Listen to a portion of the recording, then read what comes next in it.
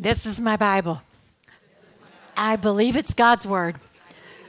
I believe every word is true, and it is all that I need. Okay, last week it was very clear. I don't think we could have seen it any clearer, the difference between the fruit of self and the fruit of the Spirit. I mean, just such evidence in our character and in our actions. So, I mean, that chapter alone should, who do you want to be like? And there's the big question. And it all has to do with where you fix your eyes, where you make that choice, and who your life is about, and it affects everything. And so then after last week, we read this. Early in the morning, all the chief priests and the elders of the people came to the decision to put Jesus to death. This is now the time, the exact time. Remember before these religious leaders were plotting, they were testing and trying to trick, and Jesus would sometimes kind of get lost in the crowd because it wasn't time. Now it is time. It is time for Jesus to go to the cross. And so again, they bound him and led him away. And they're thinking they're such big shots. They're thinking they're doing it all. And yet this is all a part of God's timetable. And he is just allowing. Last week when we saw, the whole ordeal in Gethsemane, and when Jesus said, here you come with clubs and you come with swords. And every day I was sitting there and you could have taken me, but now you're coming in with such violence. And so now he's just handing himself over because the time is right. And then they hand him over to Pilate. And I think you probably know this already, is that the Jews cannot initiate someone's death. So they have to go to Rome. They've got to go to a Roman authority to have Jesus put to death. So that's why they go to Pilate, the governor.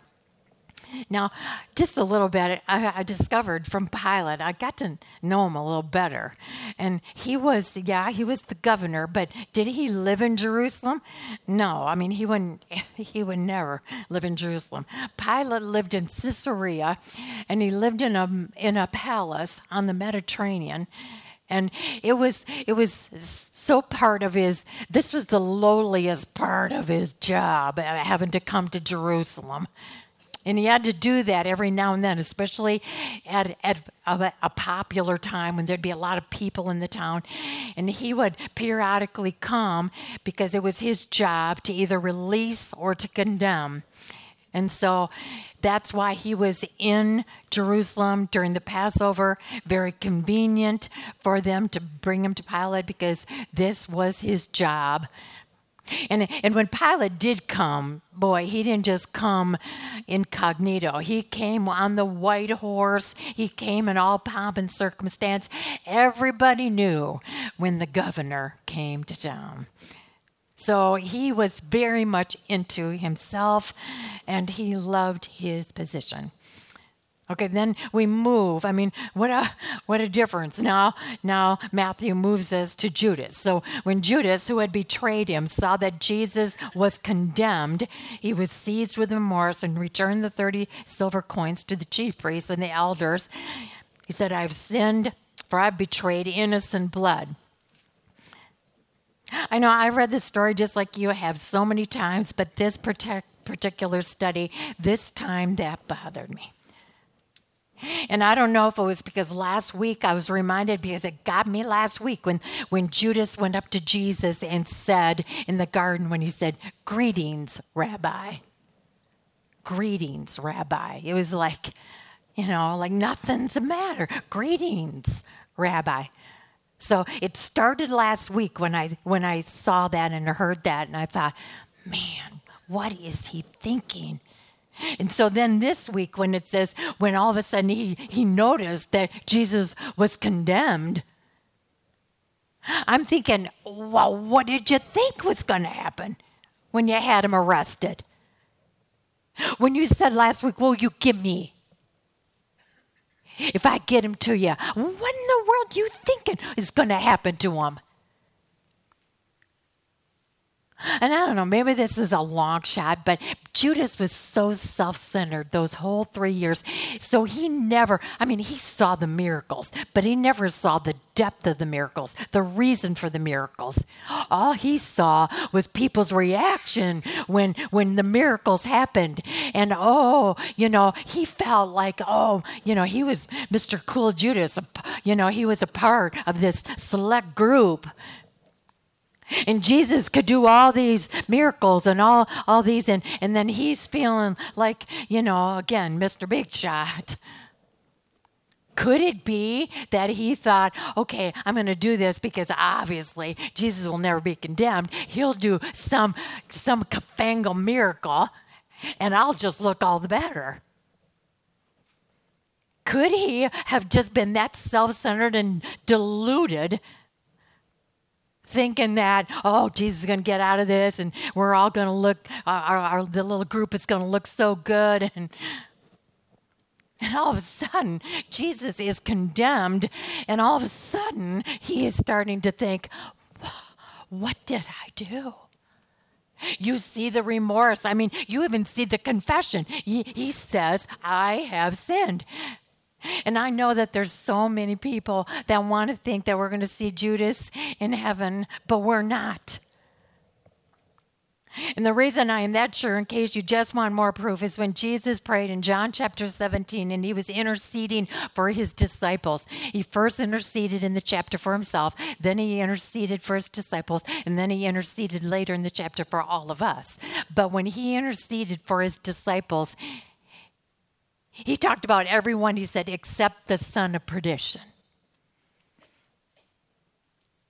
So he knew that Judas was going to make his choice. And when Jesus said last week, go and do what you have to do. When Judas left, he made his choice. Now you say, yeah, but yet he confessed. He said, I have sinned. I have betrayed innocent blood. That sounds like, man, I'm sick to death about this. So there it is. Isn't that what we need? Confession and repentance? Yeah, but look where he told. Look who he went to for the confession and repentance. And actually, when the Pharisees said to him, when he said, I've sinned, I've betrayed innocent blood, their reply was, what is that to us? I'm thinking to myself, what an outstanding picture for us to see. There isn't anybody else we can go to when we want forgiveness of our sins. Where is the only place we can go for that? Who's the only one that can cover our sins with his blood? Jesus is the only one. So it wasn't that Judas didn't say the right words. He just went to people that can't do anything about it. They pretty much said it. What do you expect us to do? And for some reason, Judas could not, whether it was pride or whether it was his selfish heart or whether he just could not do it. He would not go. He could have. He could have. But because Jesus knew way back, because Jesus knew before Judas was even born, before time even began, Jesus knew. But you know what? Jesus is so gracious. He gives everyone a choice. But you know what Jesus will always say with our choices? I can use that. Even our awful choices, God can use. But that doesn't get him off the hook. He went to the wrong person. And it was his choice. He could have and he should have gone to Jesus with his I'm sorry. Because we're going to see later in this chapter, even up to that last breath, there is an opportunity and there's a chance. And you know what he did with it? It said then he went out and he hung himself. You know why? Because he didn't experience what it feels like to be forgiven. And when you aren't forgiven, when you carry that guilt and you carry that weight, that is a feeling of hopelessness, despair, worthless. And all he could see then was, I gotta end this. I cannot stand this. I can't feel that hopeless, that helpless feeling. I can't stand this. And the only thing he could see that he could do was hang himself to end this misery. Oh, I think every time I hear a report about teenagers or adults or whatever, and I hear how the suicide rate is just going skyrocket, and I think it's the same thing. They get caught in the hopelessness and the helplessness and the worthlessness of themselves, and they don't go to the one that can give them hope and worth and show them that he can wipe it clean and start all over, because that's what he came to do for hopeless, worthless people. So that's a visual. He threw his money down, and then he went and hanged himself, and the chief priest picked up those coins. Oh, sure they did. They picked up those coins quick, and man, what do we do with this now? Of course, it's blood money, so we can't put it back in the treasury. You can just hear them. So they buy a field to bury foreigners in, and they call it the Field of Blood. Okay, now in the meanwhile, Jesus stood before the governor, and Pilate just directly comes right out and says, "Are you the king of the Jews?" We talked about this last week. When Jesus was falsely accused, Jesus said nothing, but when was asked, "Are you the Christ? Are you the Son of God?" He said, "Yes, I am, just as you said it." Today, Pilate says to him, "Are you the king of the Jews?" Jesus says, "Yes, just as you said." Of course, here again, he's accused, he's falsely accused. And Pilate has a hard time understanding that. Why? Because he's so self-orientated here. And so he knows that when you're being falsely accused, what is the natural human instinct when you are being falsely accused? Obviously, it's to defend yourself. And so when Jesus stayed silent, this was to great amazement to Pilate. Like, why in the world isn't he defending himself? Why in the world, when they were saying false things about him, he's not coming back? So Pilate is he's just kind of, I think he's just amazed. He's confused. This doesn't make sense to him.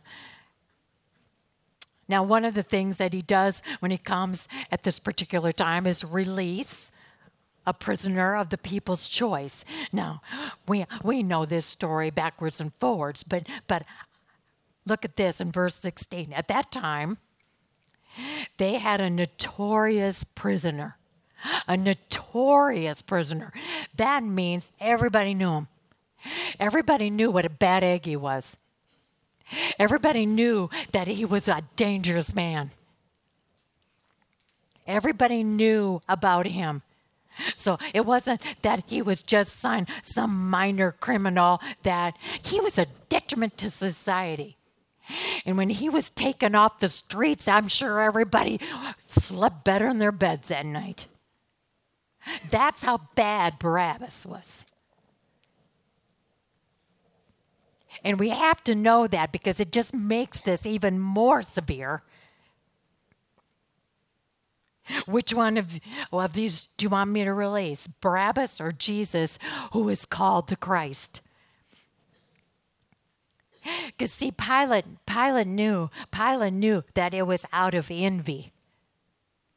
See, even Pilate was smart enough to figure out that this whole thing's a sham. The only reason they want to get rid of you is because you're a threat to their control and their popularity. So Pilate, he's sitting there, in all of his pomp and circumstance, in the judge's seat. But while he's sitting there, he gets this message from his wife. I said to the men last night, and you should know better. We're smart. And we know, and you should listen. because we happen to have some, we have some credibility. But in all seriousness, I mean, there was another signal to Pilate. But the chief priests, boy, they had to be good at it. They got the people all riled up. See, so it wasn't just them anymore. It wasn't them just voicing. They got everybody worked up. They got all the crowd going. Oh, all of a sudden the noise level increased. Which of these two do you want me to release? Barabbas, they answered. What shall I do then with Jesus, who is the Christ? Crucify him. Did any of you go back a couple weeks and picture the triumphant entry? I know we talked about it then, but this time I'm thinking, same people. Can you imagine how crushing it was for Jesus to know that those voices yelling this were his people? The nation that was supposed to be the nation that not only brought him to this world to do his job, but then carry this gospel, this salvation message to the world. And they were shouting, crucify him. When Pilate saw that he was getting nowhere, but instead an uproar was starting, he took water and washed his hands in front of the crowd.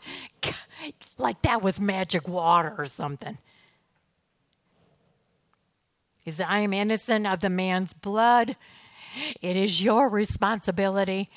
Verse 25, I hope that this chills you to the bone. Because when he said, it is not my responsibility, I am innocent of this man's blood. And all the people answered, that's fine with us. We will take the responsibility.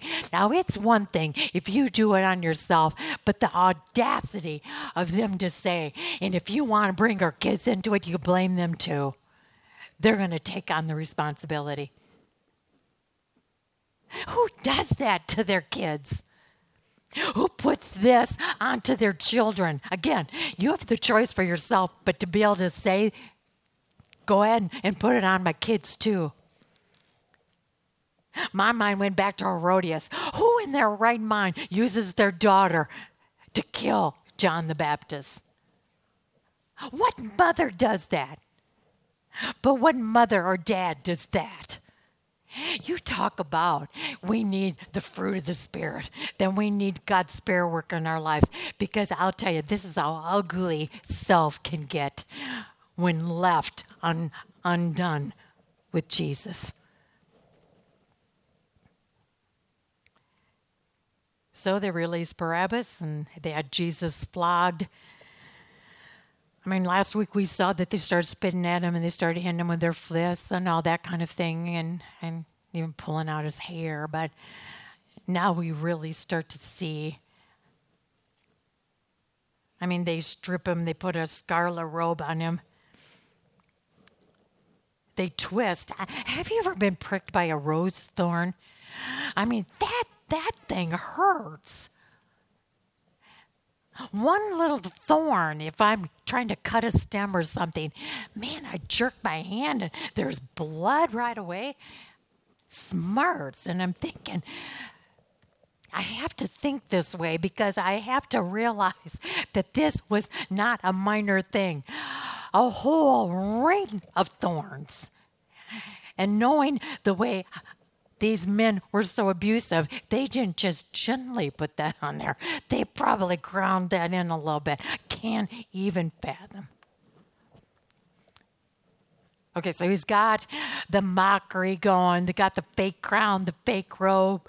They give him this staff they put in his hand, and then they end up using that staff to beat him with. Oh, and then after they mock him, oh, hail, King of the Jews. then they take off those clothes. I mean, that word stripped, I don't know about you, but to me, when you start taking off someone's clothes, I mean, in a public arena.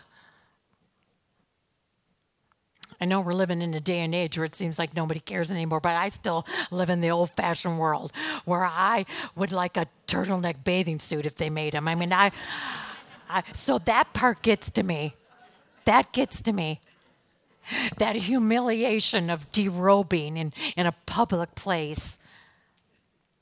So they do it once to put all the garb on, and then they take it off, and then they put his clothes back on. I can't even imagine. And then, of course, he's now on his way to Calvary, and we know the story. Simon of Cyrene came and they helped him carry the cross. But again, remember, Jesus was not a weak man. You know who a weak man was Pilate. I'm thinking about right now, I'm thinking, what is this man living with? Because he had four chances. Number one, he had a conscience. And in Romans 1, the Apostle Paul says, hey, our conscience, you can say, oh, they don't have a conscience anymore. Oh, they do too. We've been created with a conscience. And that conscience told him that this man was innocent. Number two, he had a message from his wife. Number three, he had the authority. He had the authority to look at that crowd, even though, oh yeah, they were really screaming and yelling and carrying on. But he was the governor, and he carried the authority. And he could have said, if you don't be quiet, I'll arrest you. This is an innocent man. But there's the weak.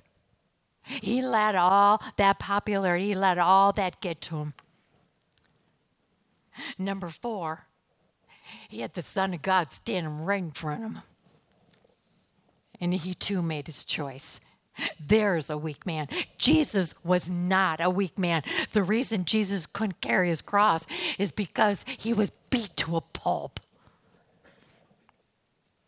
I know it's gruesome to watch.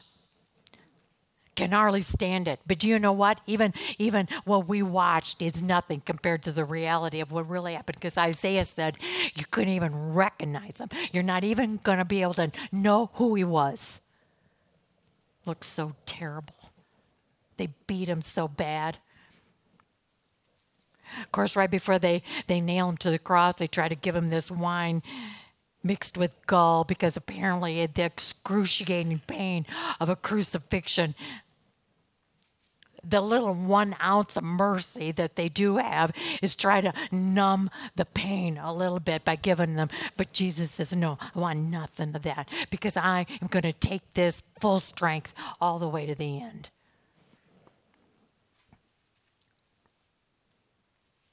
And there again, the hurling of the insults, I mean, it just didn't end. And then that word if, in verse 40, come down from the cross, if you are the Son of God. To me, that had been worse than all the pain. Because he was, and he knew it. And boy, he could have called 12 legions, 10,000, I don't care what number you want, he could have. Okay, it wasn't just the Romans, it was the chief priests, it was the Jews. They were all mocking him. And you know, they even talk about the two thieves. And even this is not coincidence. Even though they don't understand why they put Jesus in the center. I mean, why was Jesus in the center? Why didn't they put one of the other thieves? I mean, they have no idea and they don't care who he is. So why is Jesus in the center? You talk about what a picture, about his teaching. What have we been learning in the last weeks? In some of Jesus' final teachings, what did he say? There's going to be a judgment. The wheat and the tares will be separated. On judgment, the sheep and the goats will be separated. The sheep will be on one side because they said yes, and the goats will be on the left because they chose to refuse. Even up to the end, that visual of Jesus saying, I'm in the middle, you got your choice. I'm here. I've done it all for you. Now what's it going to be?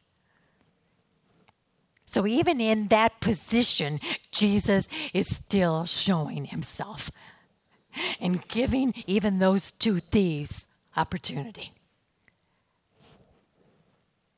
And we know that the one did. Okay, from the 6th hour to the 9th hour, from 12 noon to 3 o'clock, we know that darkness came over the land. Many of us growing up have learned what we call the Apostles' Creed. And we get to the point where it says, and he descended into hell.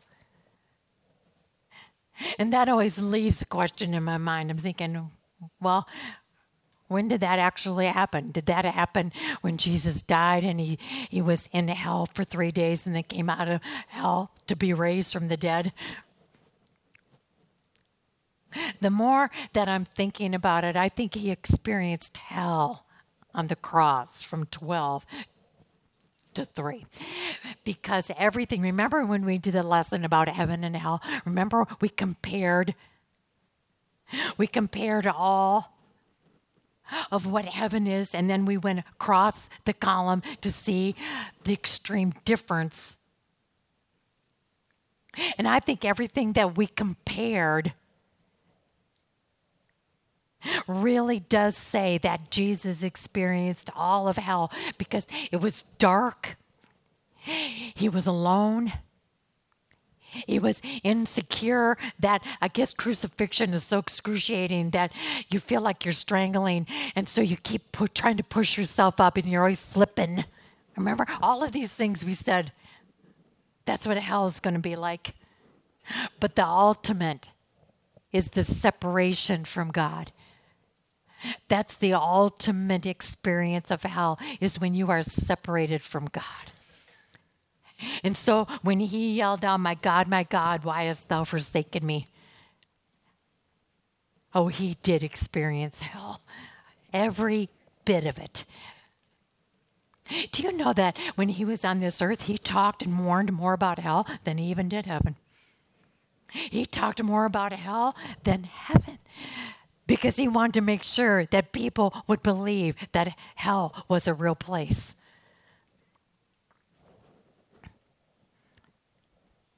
Okay, verse 50, when Jesus cried out again in a loud voice, he gave up his spirit. There you go, gave up. And at that moment, now I know this story, you know this story. We even know the explanation of all, but I'll tell you, we have got to think about it. We have got to consider it. We have got to ponder it. When that curtain, when God ripped that curtain, and of course, every seamstress knows this isn't the way material goes. So when God started that rip from his point of view down to ours, that opened up the way, a way that no one could ever go before, because in the Old Testament, we know that only once a year the chief high priest could go into the Holy of Holies, because that's where God was. And only he could go in once a year to take all the sins in there. And do you know that people on the outside even put a rope around his ankle? Because if anything went wrong in there, he then would drop dead. And that was their way of pulling him out. That coming to God was just something so sacred and so, not that it isn't anymore, but nobody could ever do it before. And now God looked at his son and said, I accept your sacrifice. I accept your sacrifice. And what happened was he then opened the way. Because what we did this morning, when we went with confidence and boldness right before his throne, it's because that curtain was tore by God himself, saying, you are welcome. Come with confidence before me. Oh, it's still holy. Don't get slipshod about it. Know that you're only there because I see you through the blood of my son. But then it said there was an earthquake and the rocks split and tombs broke open and bodies of many holy people who had died were raised to life. They came out of the tombs and they went into town. Now, I wish I could explain that. I don't know that. I guess the only way that I can think about it is like, what do you think the people thought when Lazarus came out of that tomb? I bet there was a lot more believers that day. When Jesus said, Lazarus, come forth. We had been in that day over the period of time that they knew that this was not a good thing. So again, where was Lazarus' spirit during those times? I don't know. Where was Jesus' spirit during those 3 days? I don't know. These are things that I think are beyond our human brain comprehension, and we just have to let it go. But I do think that these holy people that were raised from the dead and went into town, I think there was a lot. Jesus was using this as more proof, because look what they were starting to say. Even the centurion, he was.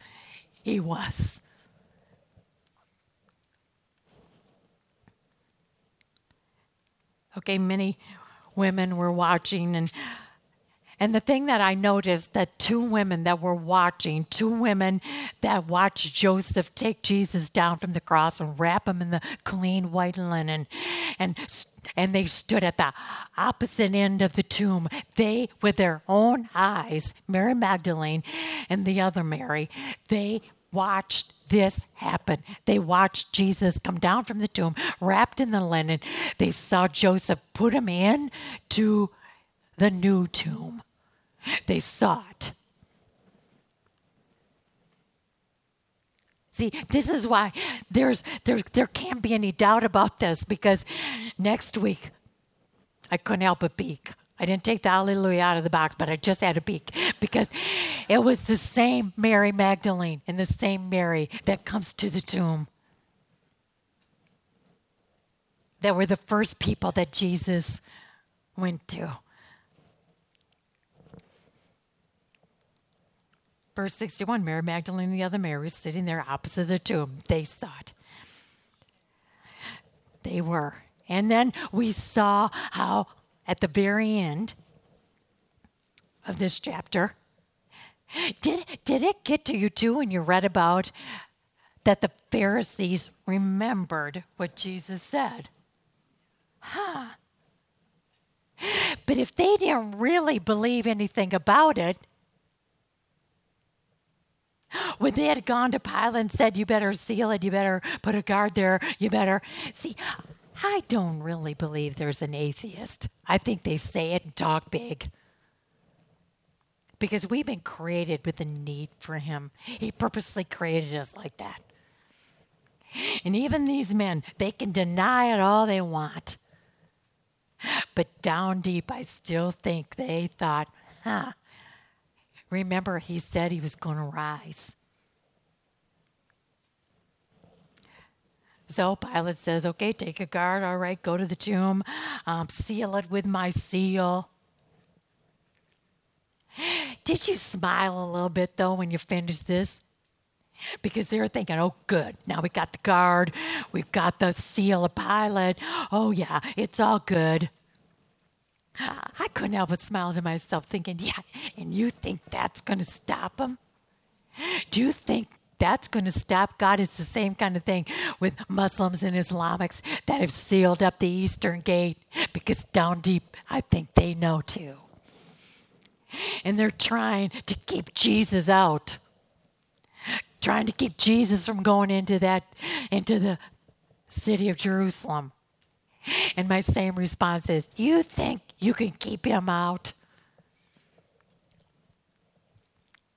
In my final minute, I just want to go through those 7 sayings of the cross. Think about it. If you knew that you were going to die within a couple minutes, don't you think that you had the energy to say a couple more things? Don't you think it would be profound and it would be worth it and it would be full of love and it would be what you want to be known for? I'm telling you, those 7 last sayings of the cross, Father, forgive them. They don't even know what they're doing. Whether that be Jew or Roman, Father, forgive them. Truly, I say to you, today, you will be with me in paradise. When Jesus said, I don't care if people blast me up to their last moment. If they then come to me, I will forgive. The only sin that I won't forgive is the sin against God's Spirit, because they make that final no. When the Holy Spirit is saying, choose Jesus, He's your only hope, and they say no, that is an unpardonable sin. But up until then, truly today, where is paradise? Can't explain that to you. All I know, it's with Him, because He says, you'll be with me.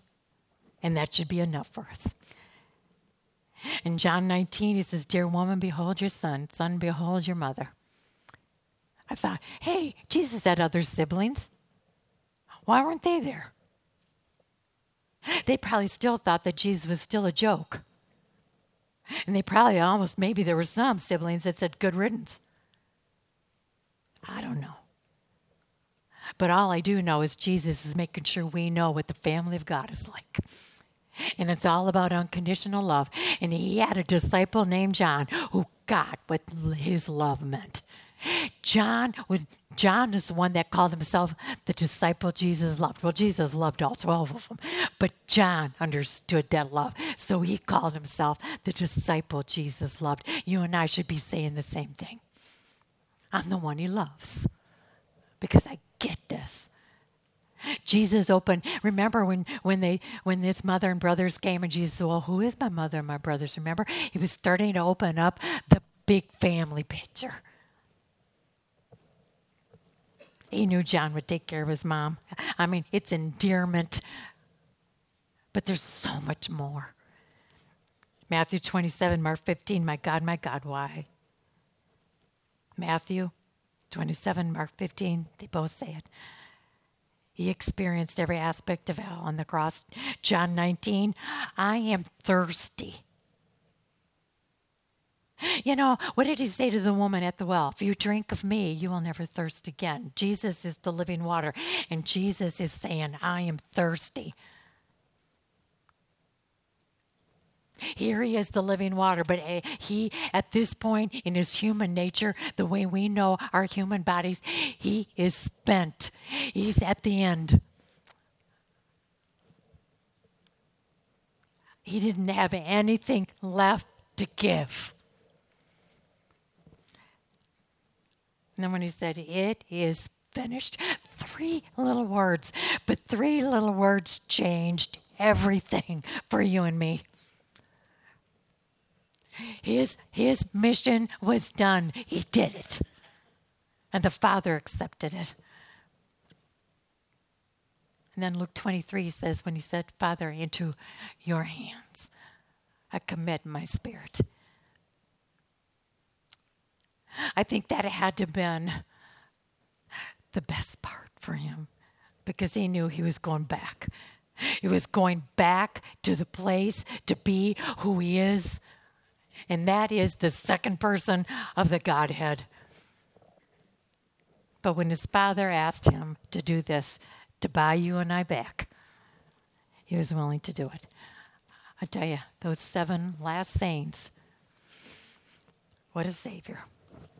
Have a good week, everybody.